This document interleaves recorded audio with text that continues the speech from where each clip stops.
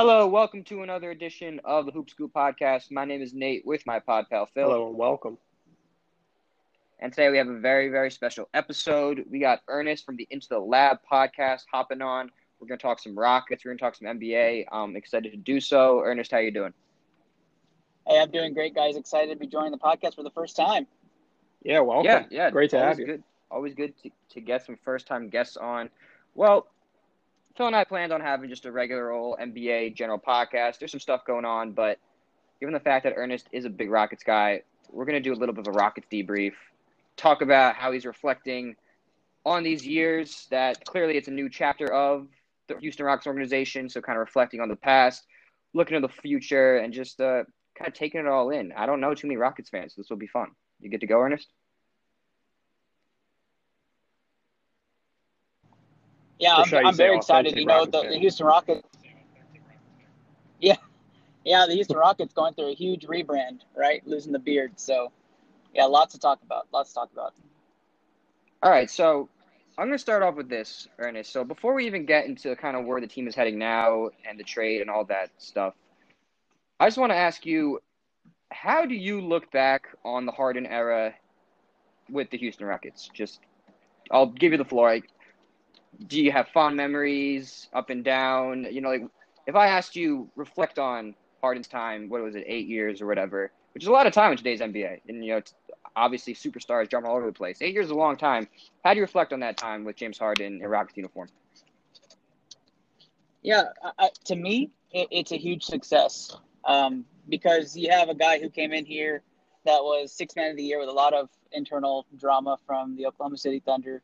We gave up a lot just to bring him in, and then he goes from a possible starter star to an MVP talent, one of the best offensive players of our generation. Arguably, you'd say Del Morey, probably say all time, up there with Michael Jordan, but I'm not going to go that far and try to argue that. But he is a generational talent, and he brought a lot of game-winning shots, a lot of memories, a lot of defensive-less nights where it gave us headaches, but then the effort was there towards the latter part of his tenure with the Rockets. But, I mean, James Harden set a brand and retooled what the Houston Rockets were, known to be the franchise of the big man, became the franchise of the beard. And I have nothing but fond memories until this past offseason and this season where he just left this terrible taste in your mouth to end his career or end his time in Houston. But I mean, I think I'd be singing a different praise if that hamstring didn't pop in the 2018 conference finals against the Golden State Warriors. I think we'd be saying how he got a ring in Houston, brought a ring. Now he's chasing more rings in Brooklyn, but it didn't work out. The NBA gods did not work out for us that year, and so now we have a lot of questions in Houston as we're moving forward. Yeah, and talking about that 2018, playoff series, I kind of wanted to ask you on your thoughts of like just that kind of atmosphere of the Chris Paul hamstring. Like, did you think the next year it was like, this is a shoe-in, we need to go for this. This is unquestionably, we just missed 27 straight threes. Like, that's just a fluke. And the next year is going to be different? Or were you kind of like, I think this is the theory behind the Rockets was like kind of set to be bad? Yeah, the worry was age, right? Because Chris Paul was going to age again, how he was going to perform it, and it looked like he took a steep decline. Because if you look at the next season, most of his stats went down. His minutes had to go down. He had injuries that would prompt him to be out, and it was not the best experience on our side as a Rockets fans to be watching Chris Paul, a declining Chris Paul, and so really the thought process in the offseason was, yes, run it back, right? Run it back. We have the team. We obviously working. We had that UCF approach. Like we should have won the championship. We were the best team that year. Maybe not talent wise on the roster, but team chemistry wise, we were the best team. And then it went downhill from there, considering age and injuries, including Eric Gordon, that missed 36 games that season. That just didn't mesh well with our team. So, yeah, lots to say. So the writing might not have been on the walls, but maybe the theology was doomed to start.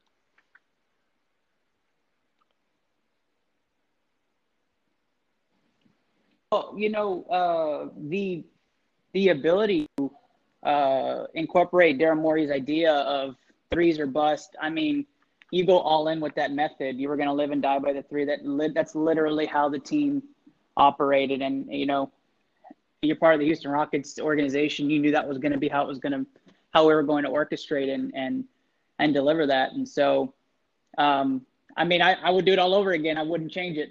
So, I mean, I guess maybe that's just the Houston Rockets mindset. But, you know, it got us to where we're at, a hamstring away from almost making the finals. And then now things are changing. Yeah, no, I totally agree. 10 out of 10 times I'd run it back the same way if I were the Rockets, because one specific instance where it just didn't fall their way, and if that went the way they wanted it to and they didn't miss 27 straight threes, then who knows where they'd be right now. As you were saying before, Harden could have been traded trying to chase more rings now.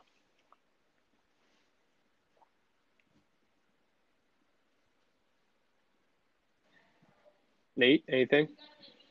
Yeah, for me, a lot of people point to 2018 with the Rockets and that Chris Paul hamstring.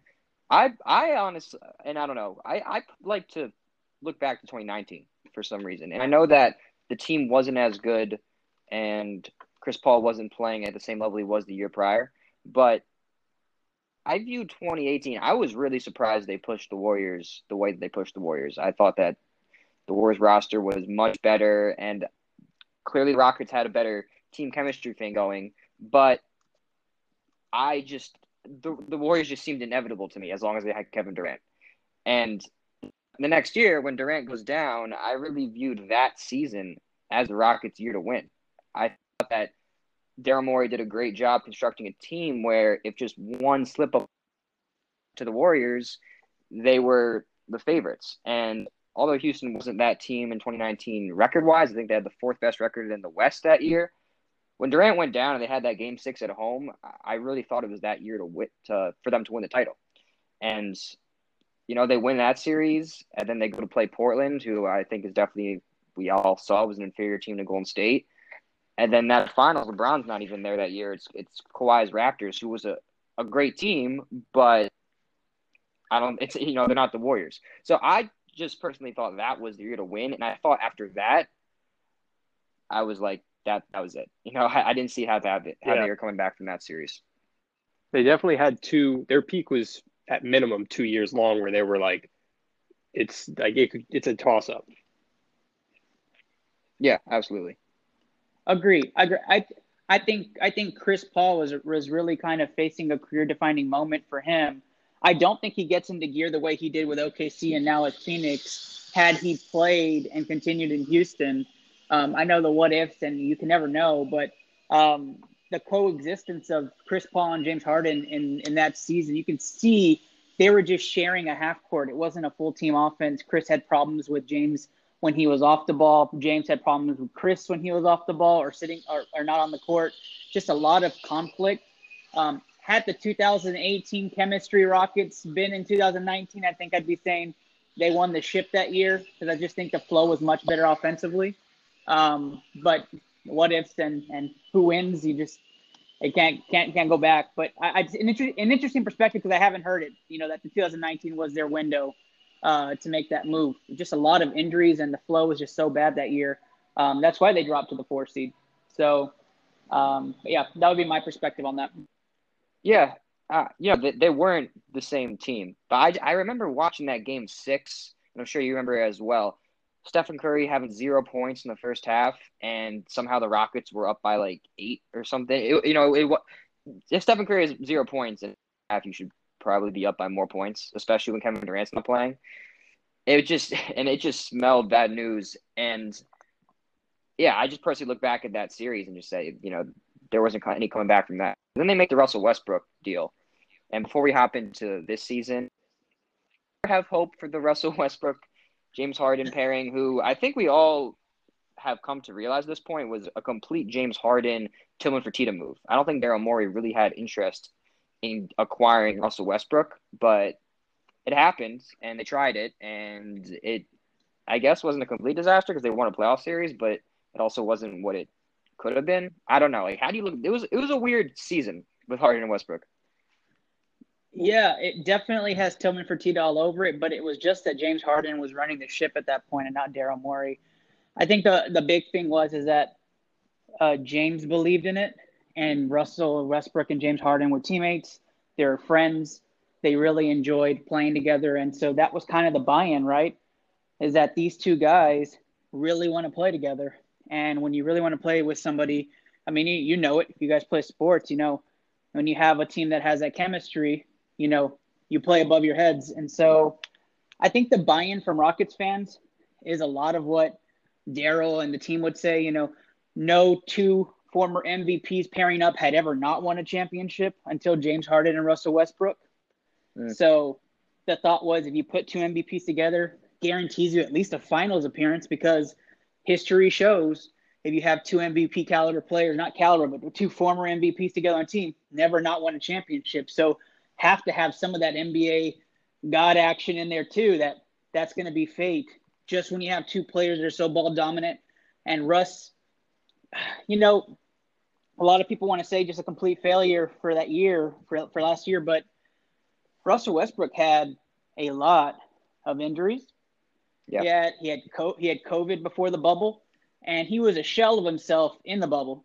And a lot of people blame Bubble Westbrook for really the Rockets not going deeper in the playoffs or giving the Lakers a better run. But you saw what happens when you have a team that has much better floor action, a deeper roster compared to what the Rockets were playing with. And then the big story was Daniel House not playing in that series as well. That maybe could have been a big difference maker too, as far as how that series would have gone. But yeah, the Russ experiment was a failure, unfortunately. But you could tell that it was sort of just like the calling card of what was really happening behind the scenes, and it was that Tillman Fertitta had an idea of where this team is going to go, and Daryl Morey and Mike D'Antoni had a different strategy of approaching the future. James Harden won at that one, and now we're here where we're at today, right? Yeah. Yeah, the Westbrook thing is interesting because he had that run last year where he's playing like everybody thought he should be playing. He's not taking threes, he's attacking the rim. He was at that stretch, it was like a month or two right before the league shut down. People were starting to think maybe the Rockets had something going.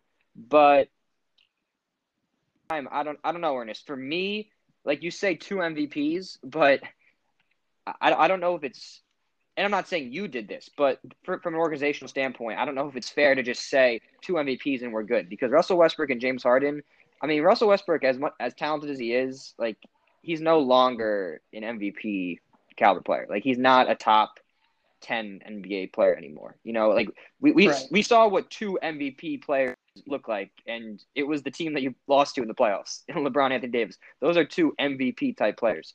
So it looked good on paper, but I mean, we saw what happened in the series against the Lakers. I mean, they were treating Westbrook like they would treat a center, and Right. those possessions where Westbrook is taking a wide open three, I mean, that's a win for the Lakers.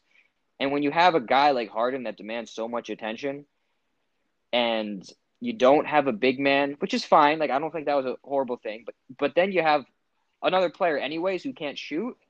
It kind of defeats the purpose in a way. So I thought that it was kind of myopic on Morey's, and not Morey's.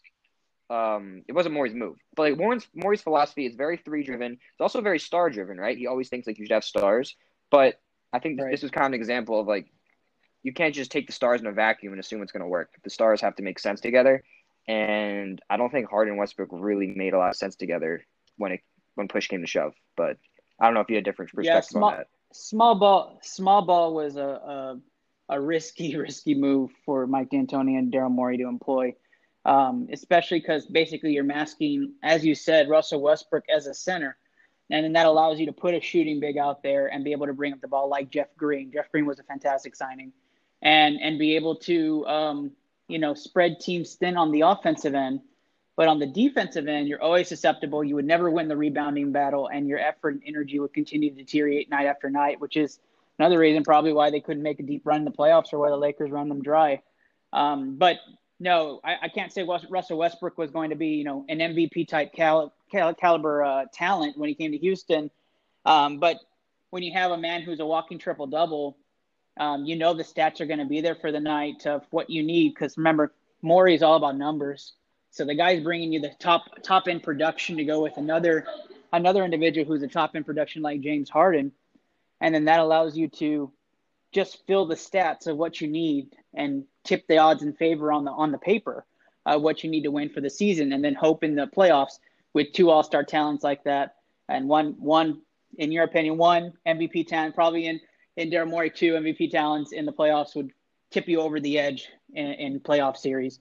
It just didn't work out, especially when, if you say, and you and I agree, Russell Westbrook's not really the Russell Westbrook last season, but then even more so with COVID and injuries, he's playing even less than that.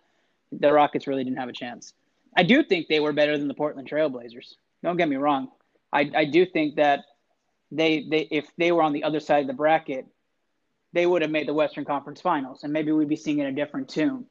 Unlike others, I didn't think the Clippers were really living up to their standard either, and they showed that themselves.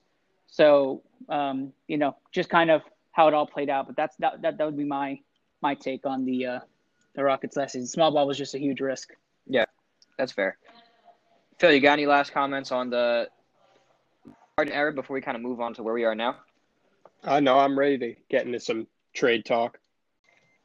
All right, so now moving into where the Rockets are now, we got to start with the Harden trade. So, Ernest, as a Houston fan, I'm just going to put it bluntly, did the Rockets get enough for James Harden at the end of the day? So the quick answer is yes. The long answers a little bit on the technical side, but absolutely, right? 4 first-round picks, not all of them completely, fantastic, but you never know what's going to happen with Brooklyn in the long run. After this all-star trade, we saw what happened with them when they received Kevin Garnett and Paul Pierce in that trade. So hopefully something similar to that, so Houston gets a lot more value. But 4 first-round picks, 4 first-round picks and 4 first-round swap picks to go along with a handful of players, I think is a fantastic trade for Houston. They got out of the Karis LeVert situation by getting Victor Oladipo, who I actually think is a fantastic pickup for Houston if he ends up working out and staying with Houston. You obtain his bird rights as well. He's only 28 years old, so as he continues progressing, getting past his injury, yeah, he may not be MVP of the league, but he is a fantastic piece to pair with Christian Wood, who's only 25 himself and is a walking double-double, and right now is a walking 2015. So two young players that still have to enter their prime, and to pair up with the cap room that James Harden and Russell Westbrook, kind of leave off now that both have been traded. You still have John Wall on your roster, and in that from that Russell Westbrook trade, who has been great, although has been MIA the past 5 games due to knee soreness. So hopefully he gets out of that, and we can actually see what the Houston Rockets team looks like.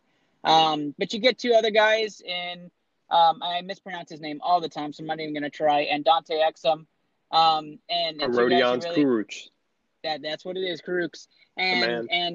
And he played fantastic for Brooklyn. I was actually surprised they let him go and how little playing time he was getting this season, because he's a very good shooting big, and Dante Exum, who has his flashes but is still young too and who can come to his own. So I think the Rockets, I call them, and you'll see a post come out on the Into the Lab pod, at Into the Lab pod, which is our ad handle for Twitter. We have a video coming out this weekend called The Redemption Rockets, and it's going to be featuring that trade and what the new look Rockets look like. And it's quite awesome. So I think they got a lot of stuff going for Houston. I think that trade I actually believe the Houston Rockets won that trade. Believe it or not, they may not have gotten the best player out of the deal, but I believe they won the trade. Yeah, no, I think it's very interesting because the Rockets are definitely shifting towards being competitive, as well as all the trade picks they sent to Oklahoma City for Russ, 2022, 2024, and 2026. They all got back from Brooklyn, so they recouped that. So they're at least at, a net neutral for the draft moving forward, as well as they have the pick swaps for 21, 23, 25, 27. And as you were talking about before, who knows what's going to happen with Brooklyn as things move on. All 3 of the guys are on their contract for at least at max 3 years. I think Kevin Durant and Kyrie only have 2 years left. And then they got the Milwaukee 22. Yeah, so does James. James only has 2 years left. So okay, yeah, sorry. Yeah. So I just want to ask you one thing about the Christian Wood signing. When you saw that, did you think it was more of we know we're getting rid of the ship, we want this guy regardless, and we're going to try to stay competitive? Or was it a last-ditch effort to try to keep Harden in Houston? So I like, if you don't mind, I'll talk about a couple of acquisitions. But I mean, the Sure. whole reason they had their offseason was to keep James Harden. So it's a failure at this point because they wanted James Harden to stay. But Christian Wood and James Harden practiced in the offseason in California. So it was probably more of him persuading him to come to Houston even to begin with that we even got Christian Wood. Christian Wood did play for the RGV Vipers and the Houston Rockets when he went undrafted. We signed him. So he's had some of those loyalties to Houston even from before that. But I mean, to say I knew Christian Wood was going to be doing what he's doing even now, I would say, I'd be lying. DeMarcus Cousins was somebody James Harden wanted a couple years ago. He was in a pitch meeting for him. John Wall practices with Harden also in California and Florida. And so if you look at all the acquisitions down the list, they brought back Gerald Green also for training camp. And you look at the people they still have on roster, all of them were for James Harden. It was their last ditch effort to pitch and say, if this team starts off winning for this season and your friends are all here, James, maybe you stay and you can win with this team. Especially with the trade of Russell Westbrook, it allows Harden to be able to have that big again like Christian Wood and run the PNR. And that allows the floor to open up. And John Wall actually is shooting the three decent. I think he's 38% this year. So you can spread the floor again traditionally, and that's more Harden's way of. So that's more of Harden's way of playing anyway. So I think it was a last ditch effort to keep James here, and unfortunately, it just didn't work out. Yeah, they definitely have a good, solid base around him now. Yeah, that's an interesting way to look at it. I never really kind of checked all the dots, but I didn't know the Christian Wood connection as well. But so to get back to the trade for 1 second, the pick swaps are funny because one of those pick swaps is this year, which is probably not going to work, but maybe, I don't know. It's like a funny little petty add-on you put in there, like it might be better than you this year, but probably not. So for all intents and purposes, most likely 3 pick swaps.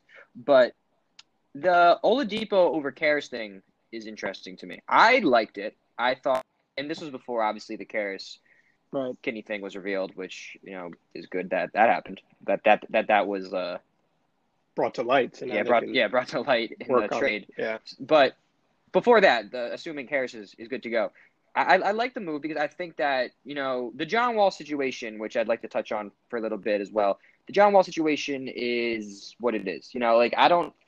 I still don't think it's a really good contract to have on your books just because Wall, I mean, he's not the guy he was before just from a health standpoint. Like, we already see he's got to sit out games because of knee soreness. Like, that just kind of sucks to have on your team, even though he's been playing well.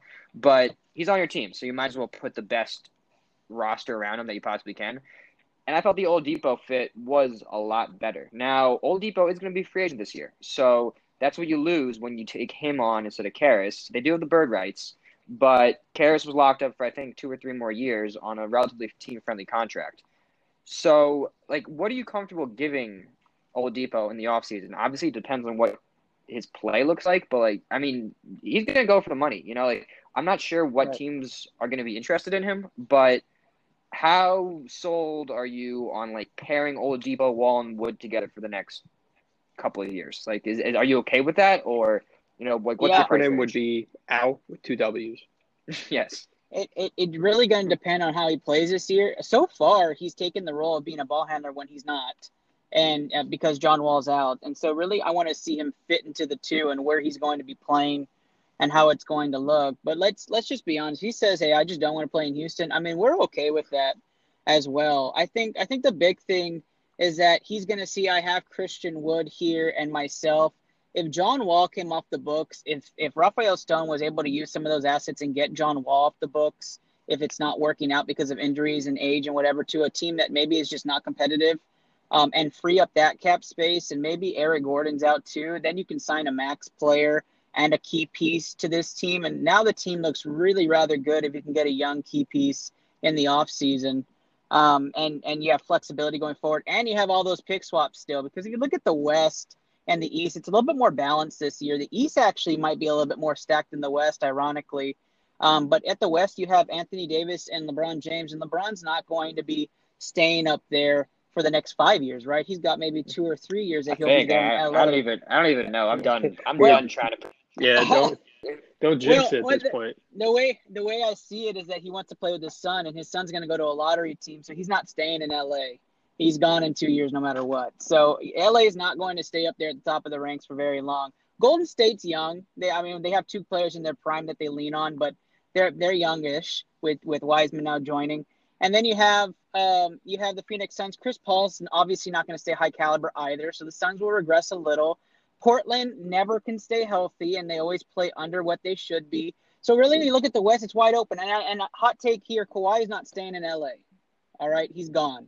So, all right. Care to elaborate? Where to? I don't want to speculate, but I'm going to say that just like you did with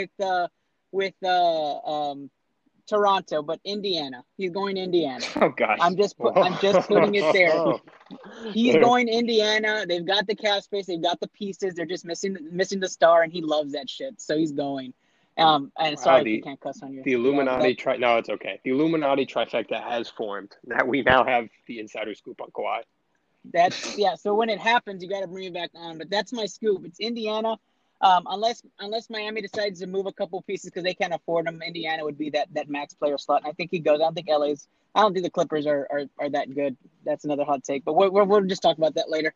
But yeah. So you look at the West, it's wide open. If you got three young, fulfilling stars like Oladipo, Wall, and fit X person there with the type of 3-and-D players the Rockets are stacked with, and the pick swaps in the future for when Brooklyn declines. You got to admit, Houston looks like a very good place in 4 to 5 years when everybody else is kind of trying to figure out their squad, and Houston's got a set foundation and culture. So I think that's where Rafael Stone and Tillman Fertitta is looking is, hey, we're a 3 to 5 year team, but let's kind of do the best we can with what we got with our assets and then move around pieces. Now, maybe Wall explodes and DeMarcus Cousins comes into his own. The Rockets make the playoffs somehow in the West, and then all of a sudden you look really good in that trade. And Oladipo gets his money, but Oladipo can't get any more money anywhere else larger than what he can in Houston with the bird rights. And if he really wants to stick around and play with Christian Wood and they get that third piece, the big three in Houston could be really good for years to come. Yeah, I like the positivity you're selling, and I do think that I always like when teams are able to stay competitive while having that draft capital, and that's kind of what Boston did when they got all those picks from Brooklyn. Yep, they're able to put solid teams together while also knowing they had the safety net of the picks behind it. Last thing on the trade, Ernest, because since day one, I thought the Rockets should have traded for Ben Simmons, and I just thought it made too much sense for both teams. I think Philadelphia is going to look back and regret not trading for James Harden and not making it happen because I think that would have been a perfect pairing there, but he's with Brooklyn now, obviously, and that's water under the bridge. Yep. For so long, it seemed like Houston was selling this idea that they wanted that blue chip guy, whether it be Simmons, there's Michael Porter Jr. stuff floating around. I had a little bit of a kind of sleeper team being the Warriors. I thought that an interesting package around Wiseman could have been created, but how do you view the trade-off of the draft capital, which is nice, but we also know draft picks can go one of two ways, or that blue chip guy plus, maybe a little bit more? Did you want that? Are you okay with the route they went? Are you thrilled with the route they went? What's your take on that? I think it's still too early for me to really give my ultimate judgment on it. But, Rafael Stone went for the picks because he's going to use them in trade capital, not so much for players, unless for some reason they turn into lottery picks and the Bucks decline heavily or something, then maybe. But Brooklyn would really have to be terrible for them not use those picks for the draft. I'm sorry, to use those picks for the draft. Brooklyn would really have to become terrible. But I think it's just going to be used in trade capital and maybe to move Eric Gordon and John Wall and go for that third max player. Get Oladipo to sign the max also if he has an all-star level season, and then you have three big, the big three there in Houston, young. I think that's probably where they're leaning. But let me answer the question, right? So Ben Simmons. Ben Simmons is going for Rookie of the Year for the 6th time, right? I like Ben Simmons. I think he's a fantastic player. He hasn't developed his shot, although if you look at his younger years and in his videos, he has a 3-point shot. So I'm not sure if just the weight room ruined his shooting form or what. But I think I would be crazy to say, hey, I didn't want Ben Simmons, so I'm not going to say that on air. I'm just going to say that Ben Simmons and a piece and maybe a couple of picks would have been fantastic. But I really think Raphael Stone just egged Daryl Morey on, saying, you've got a chance, and then said, psych. I don't think we are ever going to get Ben Simmons. And I think maybe when Daryl Morey started leaking Ben Simmons is not for trades because he kind of knew I don't have a chance in this thing. Because he knew I was, we might have just said, hey, yeah, no, for Ben, we'll give you James. And he was like, really? And then no. So I think that's kind of what went on to see what they would get. And maybe Daryl did one more solid. Maybe it's the other way around. Maybe Daryl did one more solid to help Houston grab extra picks from Brooklyn. Maybe that's his way of saying goodbye. I don't know. In all honesty, I do think that Ben Simmons would have fit here in Houston just like Victor Oladipo does, because he would have been a player that can play on the ball. Right now, he would fit a lot better because John Wall's out, so he could play with the ball in his hands and lead the offense. And you saw what Silas did for Steven Silas did for Luka and running the offense there in Dallas, how much smoother it was and how Luka got the ball. He would have done the same for Ben. So I think it would have been a match made in heaven, to be honest. But, we don't get to see the second coming of Luka and Porzingis in Wood and Ben Simmons. We're looking at a different future in Houston with Oladipo and Wood. And so we'll have to see what that brings. But yeah, I would have loved to see Ben in Rocket Red. Matter of fact, I thought that's the trade that was going to happen until the last hour when Brooklyn pulled the trigger. So gave us everything. So, yeah. Yeah, I know you brought up a lot of good points there. Yeah, I don't know.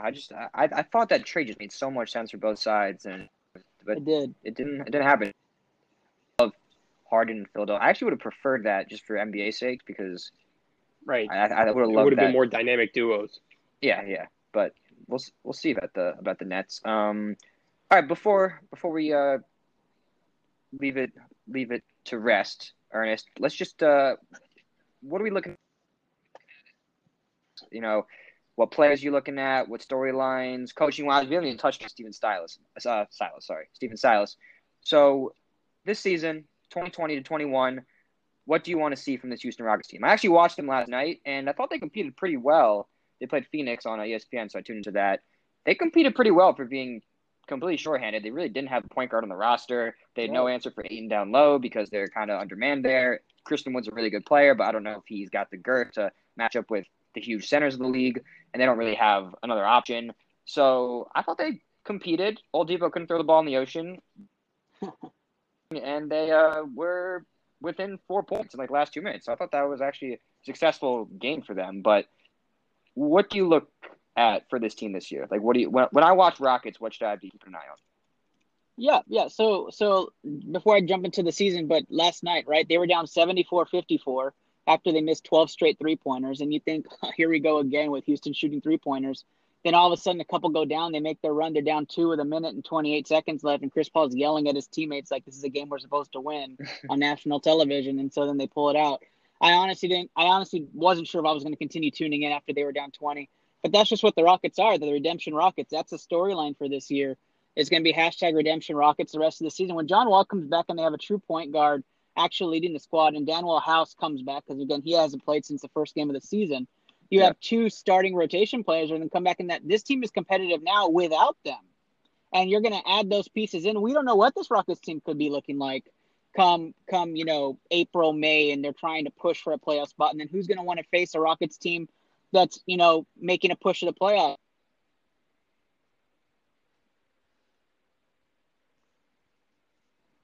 Did you guys lose me there?